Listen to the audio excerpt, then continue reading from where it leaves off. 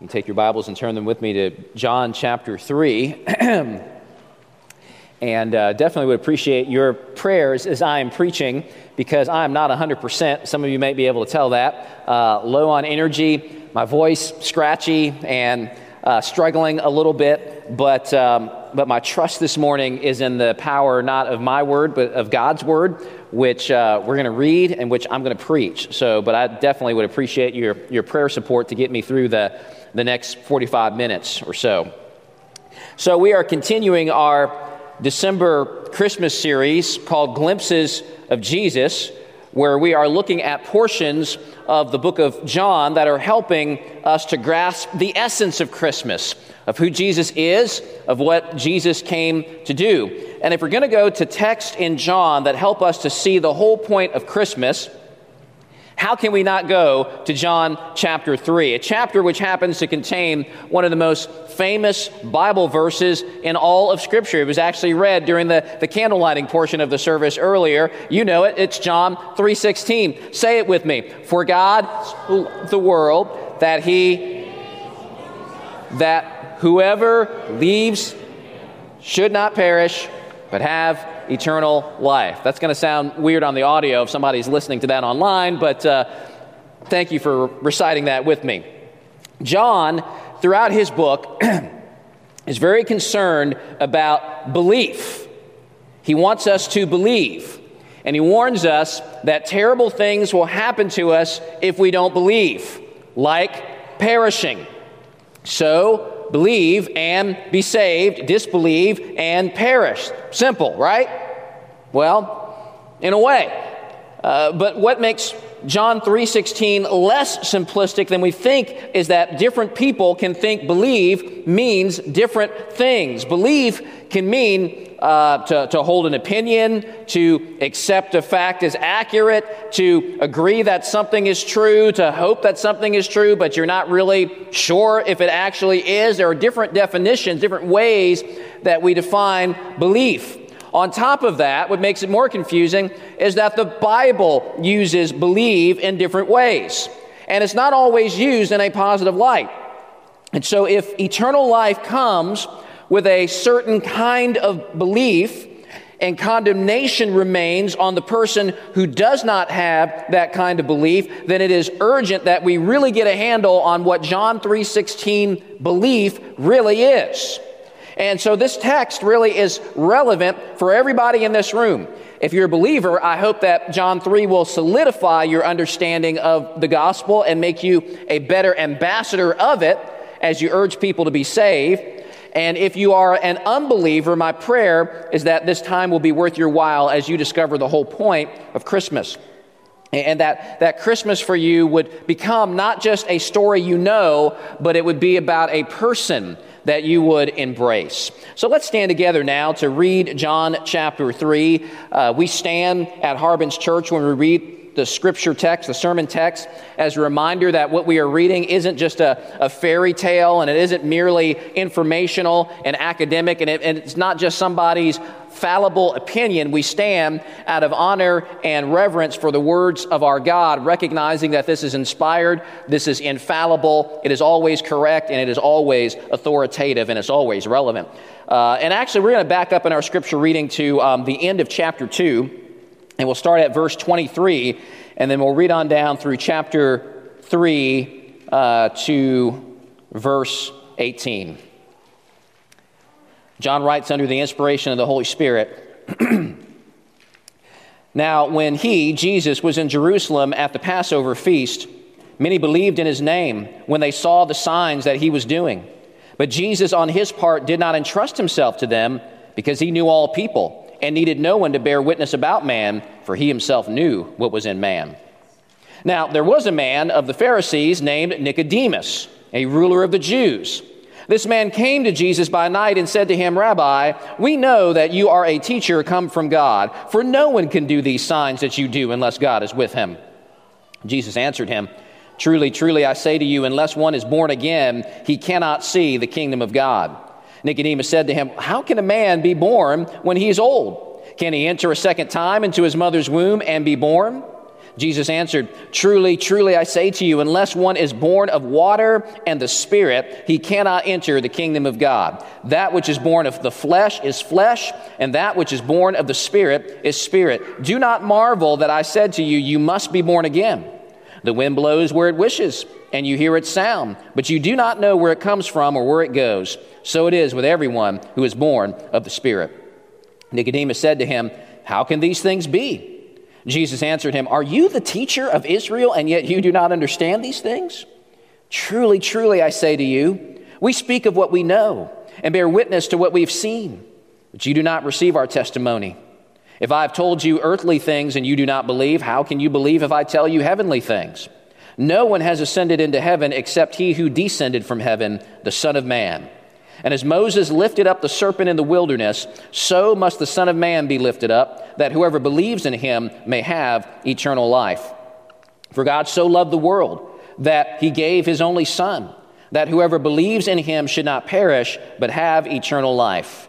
For God did not send his Son into the world to condemn the world, but in order that the world might be saved through him. Whoever believes in him is not condemned, but whoever does not believe is condemned already, because he has not believed in the name of the only Son of God." Let's pray. Father in heaven, have mercy on me, a sinner, and have mercy on all of us who come to you this morning as sinners and eager to hear the words of a holy God. Father, I do pray this morning that for those of us who already believe in you, who already trust in you, that our trust and our faith in you would be strengthened, would be enlarged through the preaching and teaching of your word. And Father, I pray for those who have come here this morning who have not received the new birth. They have not been born again.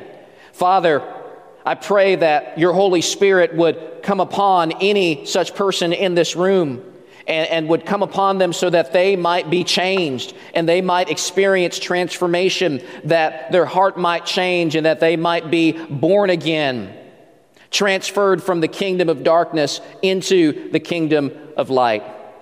We pray that that would happen this day, and we pray that you would bless the reading and the teaching and the hearing of your word this morning. In Jesus' name, amen. You may be seated. I'm going to be doing this a lot with my water during the message, so thank you in advance for your patience.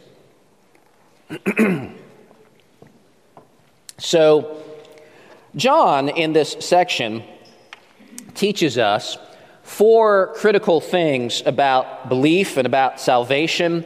And the first thing that we discover is, it's actually the top one there on the screen, but I gave you a spoiler there for my second point. But the first one is, not all belief saves.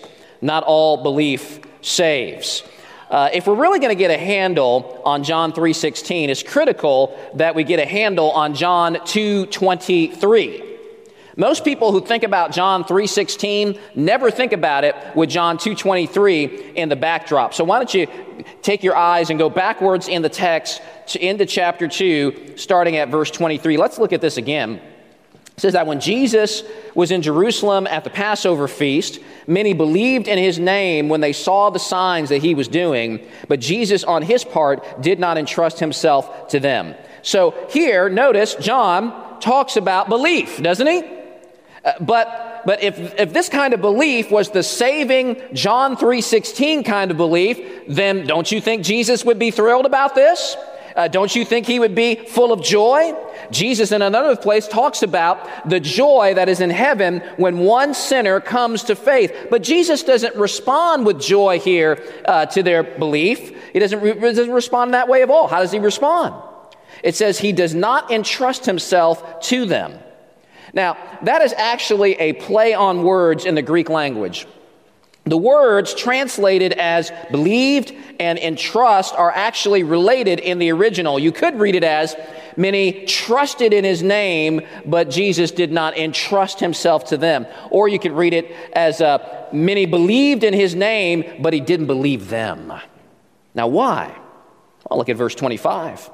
because he knew all people and needed no one to bear witness about man, for he himself knew what was in man. In other words, Jesus, in his omniscience, in his all-knowingness, sees right through these people. He knows what is in the heart of men, and there's something about this kind of belief that's defective, and Jesus doesn't accept it.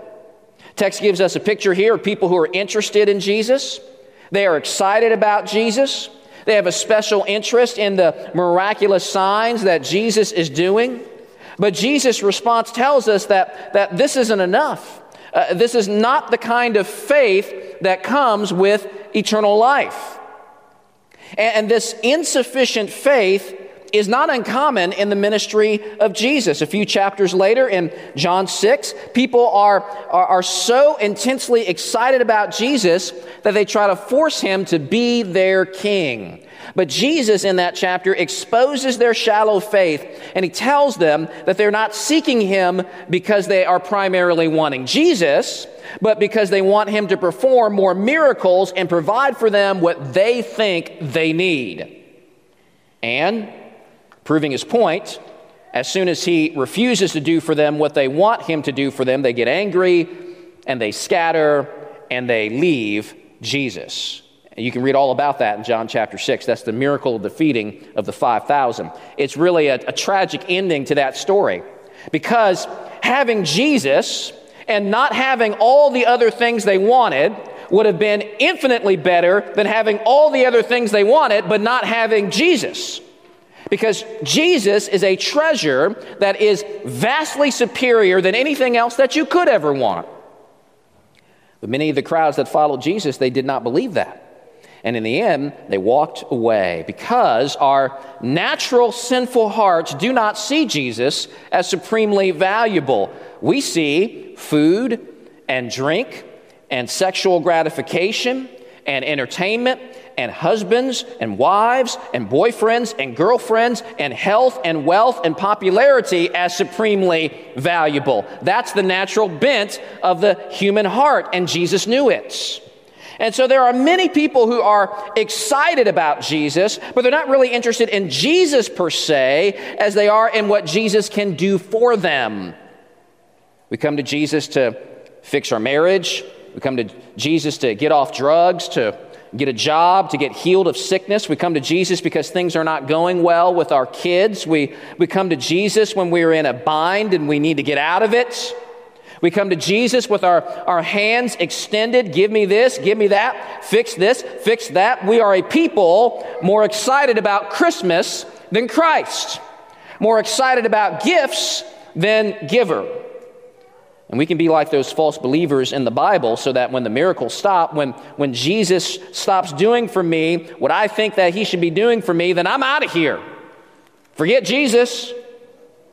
And that's not a John 3:16 kind of faith. Now, don't get me wrong. It is not wrong to ask Jesus to fix your marriage or deliver you from drugs or heal you from cancer. By all means, you should ask Jesus for those things. And as your pastor, I'm praying for y'all all the time that Jesus will be doing all kinds of stuff for you. So that's fine to ask Jesus for those things. But if our primary interest in Jesus is a genie in the bottle kind of interest, that really should be a red flag. And we should ask ourselves, do I have John 3:16 kind of belief, or is it more like a John 2:23 kind of belief? Jesus knows our hearts, the scripture says. He knows what is in a man, and he won't be fooled by our superficial faith. He wasn't fooled by the crowds at the end of John 2. He's not fooled by us, and he's not fooled by Nicodemus, which leads to my second point, which is already on the screen. Salvation is not a work of man. Look with me at chapter 3, verse 1. It says, "Now there was a man of the Pharisees named Nicodemus, a ruler of the Jews." Now, we have talked about the Pharisees many times in this little sermon series in December, so you should already be a little bit familiar with them. And as a Pharisee, Nicodemus would have been a respected teacher in Israel. He would have been a Bible scholar. He would have been extremely religious, trying to meticulously follow the laws of God as revealed in the Bible, as well as following all the detailed man-made rules and applications of those laws that came down through the rabbinic tradition. So he would have been seen as a very good and very moral man, a man whose good deeds surely would earn him favor with God. John also says Nicodemus was a ruler of the Jews. That meant he was part of the Sanhedrin. You know what that is? That's the small elite group of men who sat on the Jewish ruling council, and they had great authority and great influence in Israel. So he would have been well respected and extremely revered. What's more, we get the hint in verse 4 that Nicodemus is an older man. So he's distinguished. He would have been well received and looked up to by everybody. And the icing on the cake, of course, is that Nicodemus is a Jew. And practically every Jew thought that their family heritage put them on the inside track to the kingdom of God. So this man, more than just about anyone else in his day, appears to have it all together. He's got everything going for him. He is the best the Pharisees have to offer. And he comes to Jesus and he says, "Rabbi, we know that you are a teacher come from God, for no one can do these signs that you do unless God is with him." Now, your average human rabbi would have been overwhelmed and grateful and humbled to receive such a compliment from a man of Nicodemus's stature and influence. But Jesus isn't your average human rabbi. And his response would have shocked Nicodemus. He doesn't thank Nicodemus. He doesn't say, "Well, I'm humbled by your support." Instead, Jesus turns to Nicodemus and says, "Unless one is born again, he cannot see the kingdom of God." What a way to respond to a compliment. It's even a bit sharp, don't you think? Why does Jesus answer in this way? Why isn't he appreciative of Nicodemus's words? Because, go back to chapter 2, verse 25, Jesus knows what's in the heart of man.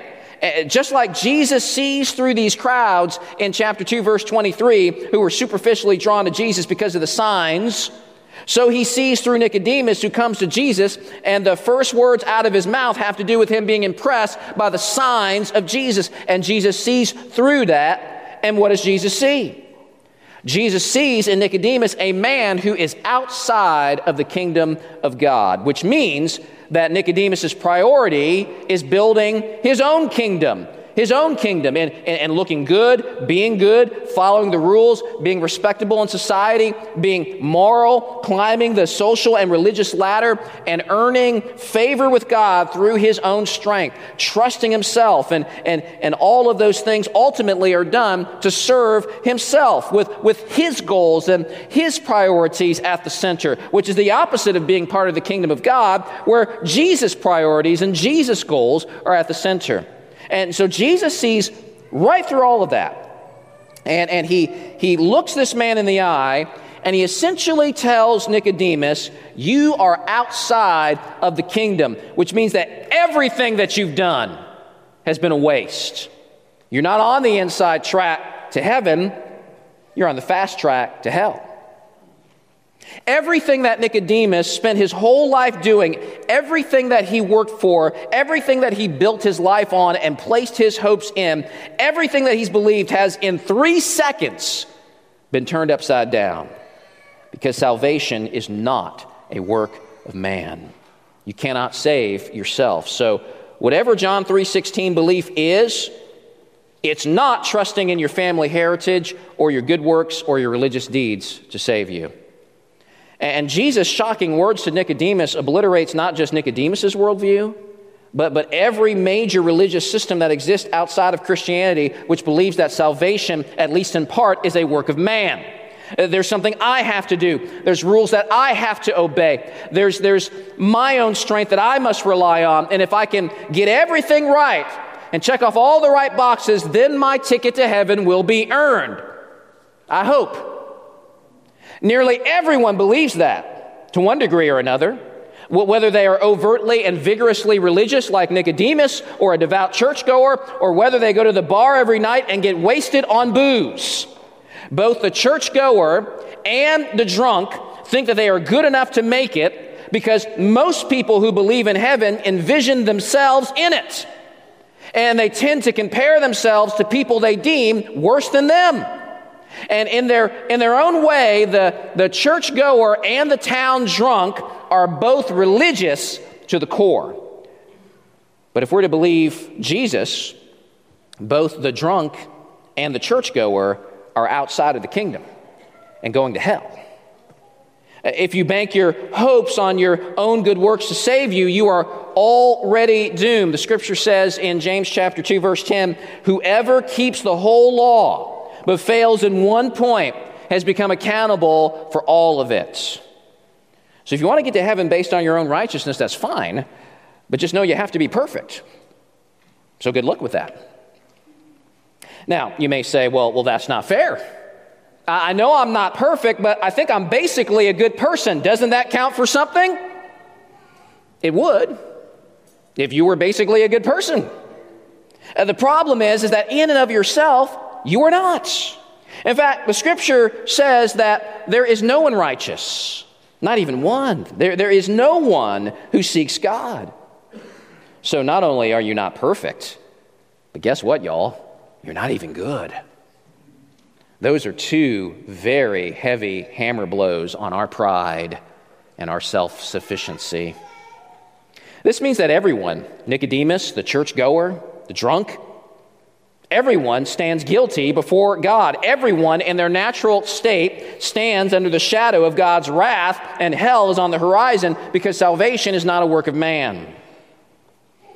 Another implication of Jesus' words is that if Nicodemus is not yet born again, that means he doesn't have spiritual life. And if he doesn't have spiritual life, then he's dead. The scriptures elsewhere refer to non-born-again people in this way. It refers to non-born-again people as dead people. Elsewhere, the Bible describes the hearts of non-born-again people as hearts of stone. Corpses and stones. Corpses and stones. This is an encouraging Christmas message so far, isn't it? Well, think about corpses and stones. Unfeeling, insensitive, unresponding. That's the natural condition of man in respects to their relationship with God. Lacking any positive sensitivity to the things of God. Hardened and cold. No genuine interest, no passion. Maybe a passion for the miracles of God, like the crowds in John 2:23, but not so much with the miracle maker. And here Jesus is telling Nicodemus, you don't need new religion, you need new life.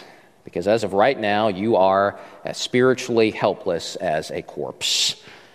So then that begs the question, how then are we saved? And that leads to my next point, that salvation is a work of God. Salvation is a work of God.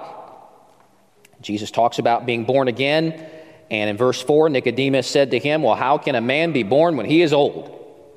Can he enter a second time into his mother's womb and be born? What are you talking about, Jesus? And Jesus explains what he means by being born again in verse 5. Jesus answered, truly I say to you, unless one is born of water and the Spirit, he cannot enter the kingdom of God. That which is born of flesh is flesh, and that which is born of the Spirit is spirit. And Nicodemus is still struggling to follow here. Maybe you are as well, and you can relate. And he asked Jesus in verse 9, well, how can these things be? And then look at verse 10. Jesus answered him, are you the teacher of Israel, and yet you do not understand these things? It's interesting that Jesus doesn't say, are you a teacher in Israel? Are you the teacher in Israel? Almost like Nicodemus is really the prominent Bible scholar in Israel. And so Jesus is just astounded that he does not get it. He's incredulous. Nicodemus, you are the teacher in Israel. You've got all the PhDs. You've got the master's degrees, the doctorates, all those things. You memorize the Old Testament frontwards and backwards. If anyone should know what I'm talking about, it's you. So if Jesus expects the teacher in Israel, the prominent Bible scholar in Israel to know about these things, then Jesus must be talking about things that have already been revealed in the Bible. In other words, Jesus is not giving new teaching here to Nicodemus. If he was, he wouldn't be expecting Nicodemus to get it all. It'd be all new revelation, but Jesus doesn't expect that. Nicodemus should know about these things. So then we need to ask, as we begin to think about what does Jesus mean, we need to ask ourselves, where in the Old Testament does it talk like this? About receiving new life, and water, and the Spirit. Well, there's a number of places in the Old Testament that talk about this new coming work that God will do in regards to the Spirit and the hearts of people. But Ezekiel 36, I think, comes closer to what Jesus is talking about than probably any of those other passages in the Old Testament. Listen to what God says to a rebellious, sinful, hard-hearted people, starting in Ezekiel 36:25. God says, I will sprinkle clean water on you, and you shall be clean from all your uncleannesses. And I will give you a new heart and a new spirit. And I will put within you. And I will remove the heart of stone from your flesh and give you a heart of flesh. And I will put my spirit within you and cause you to walk in my statutes and be careful to obey my rules. And you shall be my people, and I will be your God. Jesus is connecting being born again, I think, with this passage. And Nicodemus should have gotten it. He should have gotten the connection. I hope you're getting it. Take a close look again at Ezekiel 36 on the screen behind me. This scripture explains in detail what Jesus is talking about in John 3. We're told that being a born-again person consists of God sprinkling clean water on that person. This represents being forgiven of the sin that stains us. The new birth also means being given a new heart and a new spirit. It's God taking a dead, cold, insensitive heart of stone, hardened to the things of God, and miraculously imparting life to it, transforming it into a heart of flesh that is warm, beating, alive, sensitive, and passionate about God.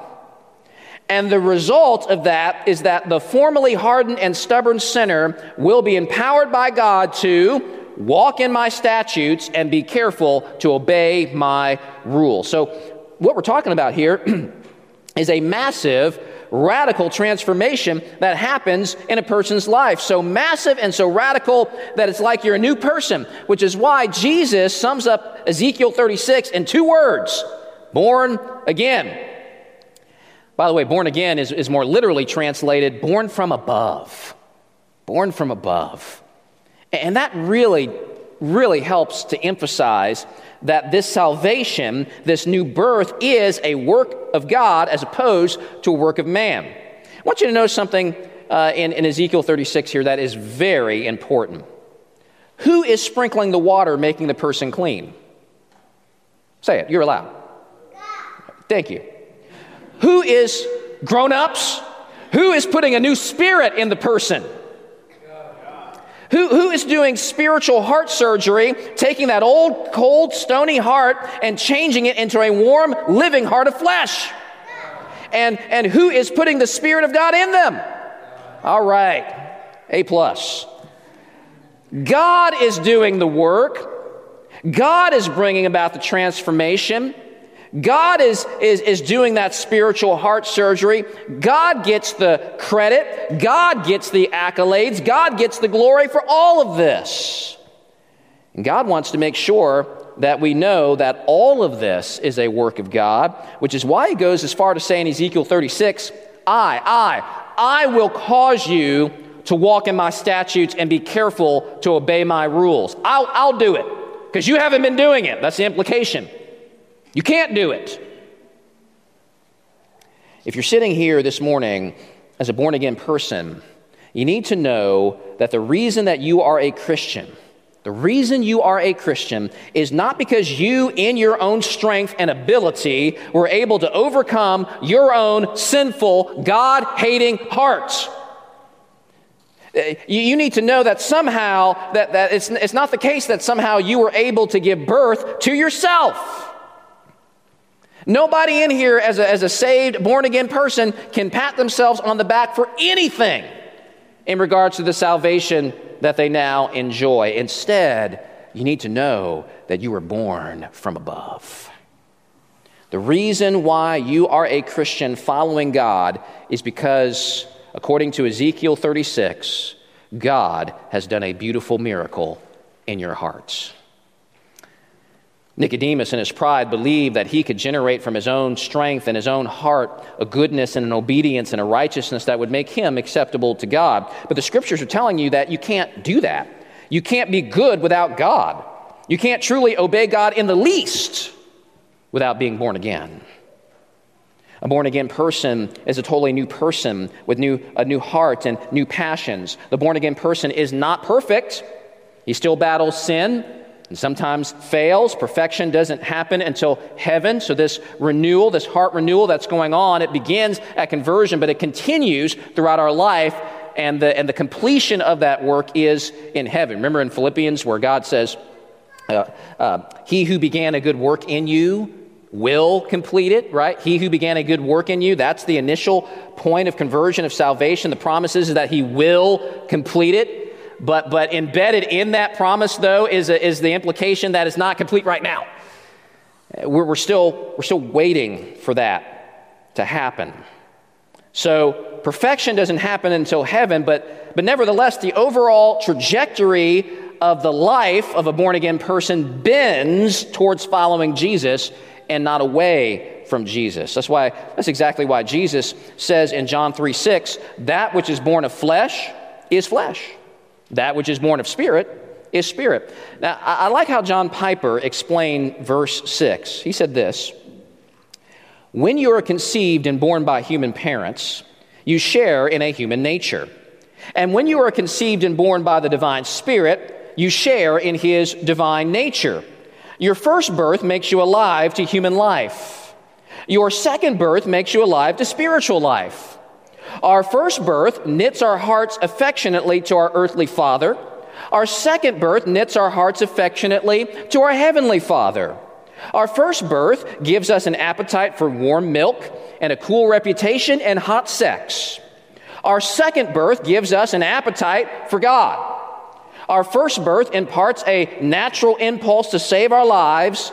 Our second birth imparts a supernatural impulse to lose our lives for Christ's sake. Jesus continues to emphasize that salvation is God's work in verse 8. He says, the wind blows where it wishes, and you hear its sound, but you do not know where it comes from or where it goes. So it is with everyone who is born of the Spirit. Now, if Jesus is alluding to Ezekiel 36 in verse 5, he seems to be alluding to Ezekiel 37 in verse 8. Ezekiel 37, in that chapter, God's breath or spirit or wind, the Greek and Hebrew words can be translated any of those ways. God's Spirit comes upon a graveyard valley full of old, dry, dead bones. And as God breathes on those bones, they are revived and God's people come to life. And Jesus is saying that is exactly what happens to everyone who is born of the Spirit. And this work of the new birth is not controllable by man any more than we can control the wind. You can witness the effects of the wind, right? Jesus says you can hear its sound. You can hear it rustling in the leaves. There is evidence that the wind is working, and you can detect that, but it's not a human work. It's a superhuman work outside of our power. There was a book many years ago. I think it was written by Billy Graham. It was called How to Be Born Again, and Billy Graham was great in many ways. But the title of that book, I think, is somewhat of a misnomer because it almost makes it seem like, okay, you do these steps and you give spiritual birth to yourself, and that's a little confusing. Especially when we look at what Jesus is saying here, just as just as you did not give physical birth to yourself, you owe that to somebody else, namely mom and dad. So the same is true with spiritual birth as well. You owe that to your heavenly Father. He did something to you and for you, and you should be praising God that He did. And this all harkens back to John chapter 1, verse 13. The very beginning of John's gospel. John 1:13 describes the new birth as a birth that happens not of blood, in other words, it's not natural, nor of the will of the flesh, in other words, not of our strength, nor of the will of man, in other words, not through our decision, but of God. I remember the night that I was saved, and that's a long time ago now. Oh my goodness, that must have been nearly 30 years ago. I know you're saying, how can you be that old, Deemer? You just don't look that old. But yeah, it was that long ago. But I still remember it. I had been living a life in complete bondage to sin and selfishness for years, and I had grown so weary of it. I grew so tired of it. And I went to a church service on a Wednesday night, and I went away from that church service a totally different person than the man who walked into that church service. Much to my shock, I realized that my desires had changed. It was almost like an out-of-body experience. I'm like, who is this guy? My affections had changed. My reasons for living had changed. How I saw reality had changed. And all I wanted to do was follow Jesus and give my life over to him. And my friends thought that I was going through some sort of phase. Well, 28 years later, that phase is still going on. I never looked back since. And it continues. So what happened to me that night? Friends, I have to tell you with all sincerity that I did absolutely nothing that night to change me. It wasn't my doing. All I can tell you is that the wind blows where it wishes. And you hear its sound, but you do not know where it comes from or where it goes. People who knew me could witness the effects of the wind in my changed life, but what came upon me was a power beyond human manipulation and control. I was born from above, and the result was that I was changed. Because Christianity isn't about self-improvement, little tweaks here and there. That's what a lot of people think Christianity is all about. It's not about that. It's really about complete and total transformation that starts in the heart. That's what Nicodemus needed. That's what I need. That's what we all need. And that's why the scriptures tell us that when you are in Christ, you're not merely a better you, you are a new you. You are a new creation. We know this to be true because when we have lost friends and family members and neighbors, and we preach the gospel to them, and they continue to resist God, what do we do? What's the other thing that we do for them? We pray. We pray for them. When we pray for them, we are implicitly acknowledging that unless God does something, they're lost. We're praying for the new birth to happen, that they would experience what we experience. So, genuine belief is not a superficial attraction to Jesus, interested more in what he can do for us than Jesus himself, banking all of our hopes on the things we think Jesus should give us, like health, wealth, good relationships, a comfortable life, and so on. It's not trusting in our good deeds to save us. It's not trusting in our family heritage to save us. It's not trying to muster up some righteousness within ourselves. Instead, and this is my next point, my final point, true belief banks everything on Christ alone. So we don't want to be too hard on Nicodemus. His head must have been spinning, right? I mean, everything that he thought and believed in and worked for has been completely obliterated in this conversation. So it must have been very difficult for him. But after all of these hard words, Jesus gives Nicodemus a word of hope. He takes Nicodemus back to the Old Testament again, and he reminds him of a very strange story. Jesus says to Nicodemus in verse 14, "And as Moses lifted up the serpent in the wilderness, so must the Son of Man be lifted up, that whoever believes in him may have eternal life." What in the world is that all about? Well, Jesus is referring to an event recorded in Numbers 21. Numbers 21, you have Moses leading Israel through the wilderness. God's miraculously rescued them from slavery. God's protected them. God's been providing for all of their needs. You remember he gave them water from a rock, miraculous bread from heaven. God's done all these things for the people. And how do the people respond? Gratitude? Thank you, O God. No, they grumble. They complain. They say, "We loathe this worthless food that God has given us." And in loathing the provision of God, they also are loathing the one who has given them this provision. And in a spirit of ingratitude and hard-heartedness, they rebel against God and they reject God. And in judgment, God sends fiery serpents that start biting the people, and the people begin to die because of these venomous snake bites. And the people in desperation cry out for deliverance. And look what God says to Moses. He says, "Make a fiery serpent and set it on a pole, and everyone who is bitten, when he sees it, shall live." So Moses made a bronze serpent and set it on a pole. And if a serpent bit anyone, he would look at the bronze serpent and live. So what do you have here? In this story, you have a people who have rebelled against God.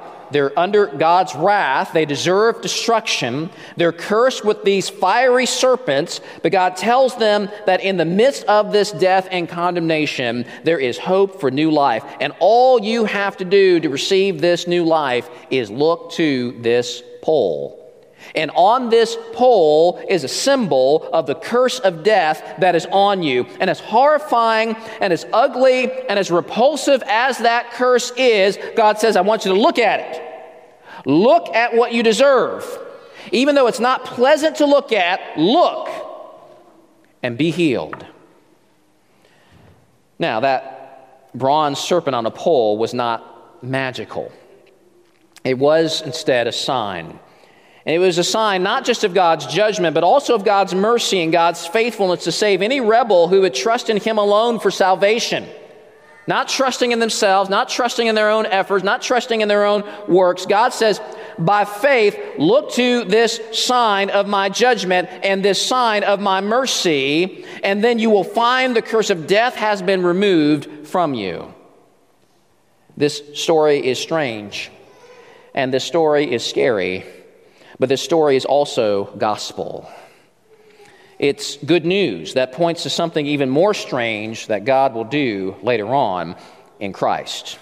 Jesus says, as Moses lifted up the serpent in the wilderness, so the Son of Man must be lifted up, that whoever believes in Him may have eternal life. The rebellion of Israel in the wilderness is just a microcosm of the rebellion of the entire human race. We have grumbled against God. We have complained against God. We have despised and detested God and His provision, and we have loathed Him.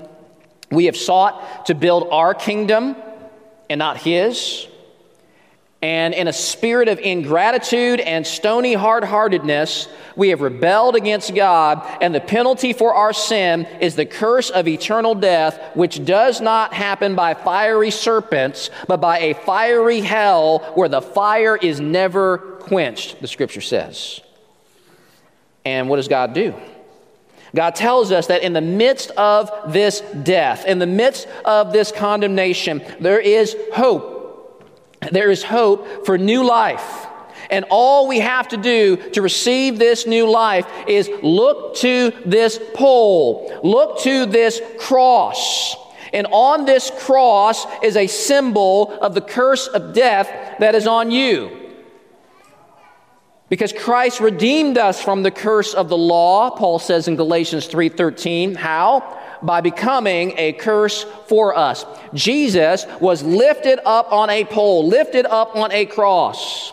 And on the cross, God took our sins and placed them on Jesus. And God then poured out His fiery wrath on Jesus. He was cursed by God in the place of sinners. And as horrifying and as ugly and as repulsive as that curse is, God is telling you that I want you to look at it.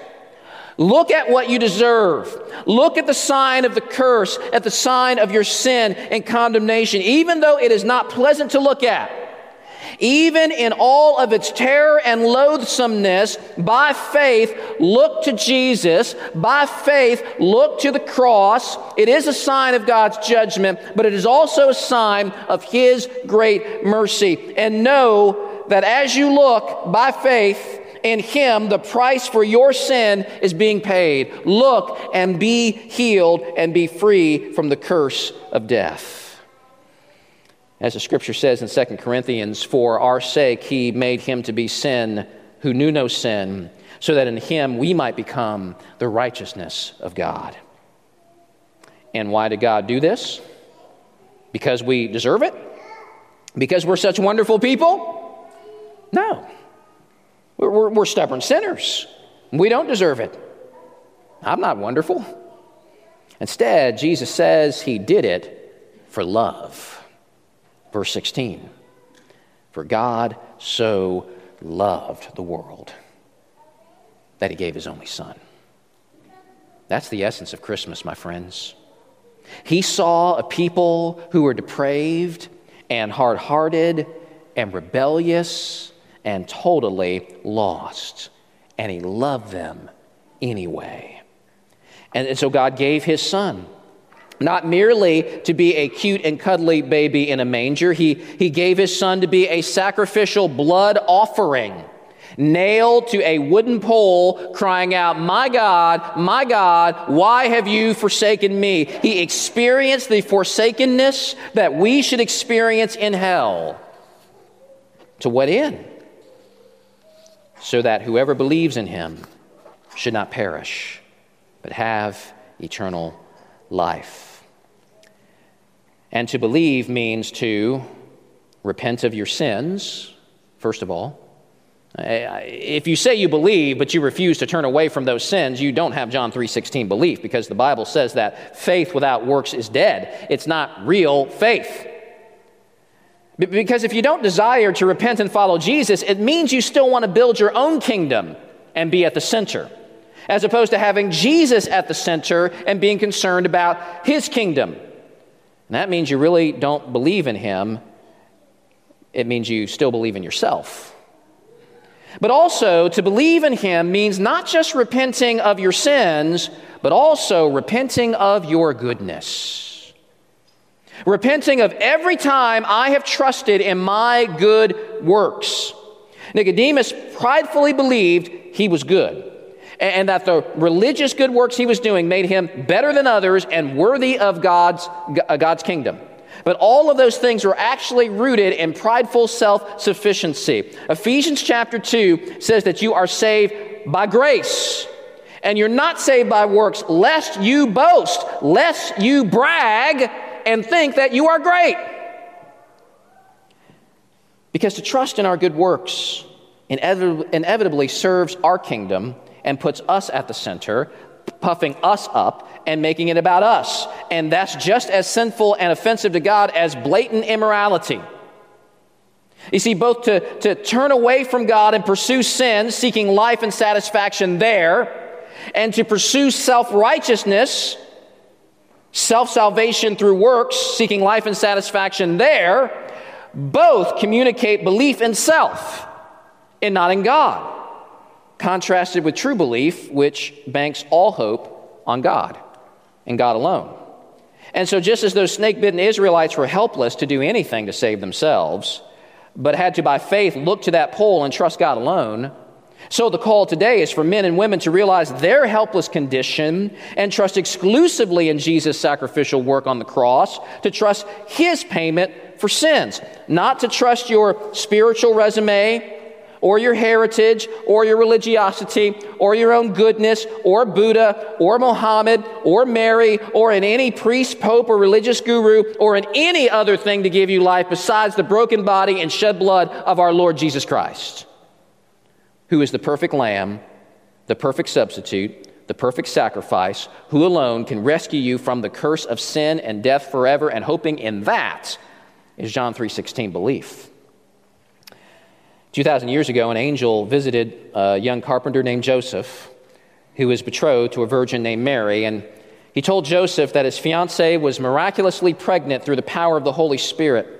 And the angel said that she will bear a son, and you shall call his name Jesus, for he will save his people from their sins. The name Jesus, that's Yeshua in the Hebrew. It means the Lord saves. Because it's Christ that saves. It's not that Christ does 50% of the work and we do 50.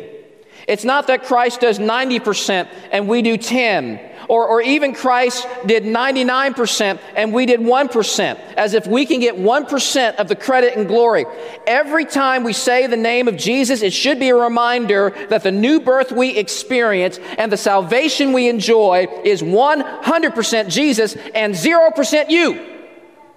The only thing you contributed to your salvation is your sin that brought him to earth in the first place. So trust him and trust him alone and be saved. I love Psalm 68. Our God is a God of salvation, and to God the Lord belong deliverances from death. Now, if you preach that gospel to folks, some people might say, well, what are you trying to do? Condemn me? Who are you to judge me? I'm sure some of you have heard that a lot. Well, Jesus has the answer to that question in John 3:17. He says, "For God did not send his Son into the world to condemn the world, but in order that the world might be saved through him. Whoever believes in him is not condemned, but whoever does not believe is condemned already, because he has not believed in the name of the only Son of God." In other words, I don't need to condemn anybody because apart from Christ, you're already condemned. That's the point.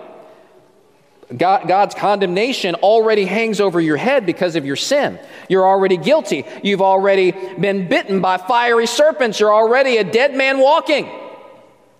And if you refuse to believe and bank everything on Jesus, if you turn and reject him and you decide you will go it alone and trust in yourself, nothing for you changes. You remain in that state of condemnation. But the word gospel doesn't mean condemnation. The word gospel means good news. And the good news is that Jesus came into the world to save the world. And though you have been snake bit and cursed and the venom of death is running through your veins, all you have to do is lift up your head, look to the cross, and be healed. Be cleansed of the venom. Be cleansed of sin. Be remade. Be renewed. Be transformed. For the first time in your life, live. Eternal life doesn't mean living forever. People in hell live forever. Instead, eternal life is a quality of life that comes with knowing Jesus Christ and experiencing the forgiveness and the peace and the joy and the satisfaction that comes in a relationship with him that begins now and continues into eternity, into heaven, where we will experience ever-increasing abundant life and joy in God. And to receive that eternal life, it doesn't take you being religious. It doesn't take you trying to be good or going through great lengths to save yourself. All it takes is you looking to the cross and the man that hung there for sinners, and all that takes is belief. Let's pray. Father in heaven, I pray that this Christmas, it would be a special Christmas for us, that we who believe would glory in the reason why Jesus came to be born and become a human in the first place, and it was to hang for us. Father, help us to exult in those things more than presents under a tree. I struggle with this, and I'm a pastor of a church. I still struggle with getting more excited about gifts than giver, than you. And so, Father, I pray that you would purge us all of that wrong attitude and help us to put things in proper perspective, and that we might see and savor and enjoy you as the greatest gift of all this Christmas. Father, if there's anyone who walked into this church building unbelieving, I pray that they might walk out experiencing what I experienced almost 30 years ago, walking into a church building unbelieving, walking out believing, changed, transformed, having experienced the new birth. And that first initial evidence of the new birth was a crying out to you for forgiveness and for help and for change. I pray that any person here not born again, you would help them now to lay down their pride and humble themselves before you. And I pray it in Jesus' name. Amen.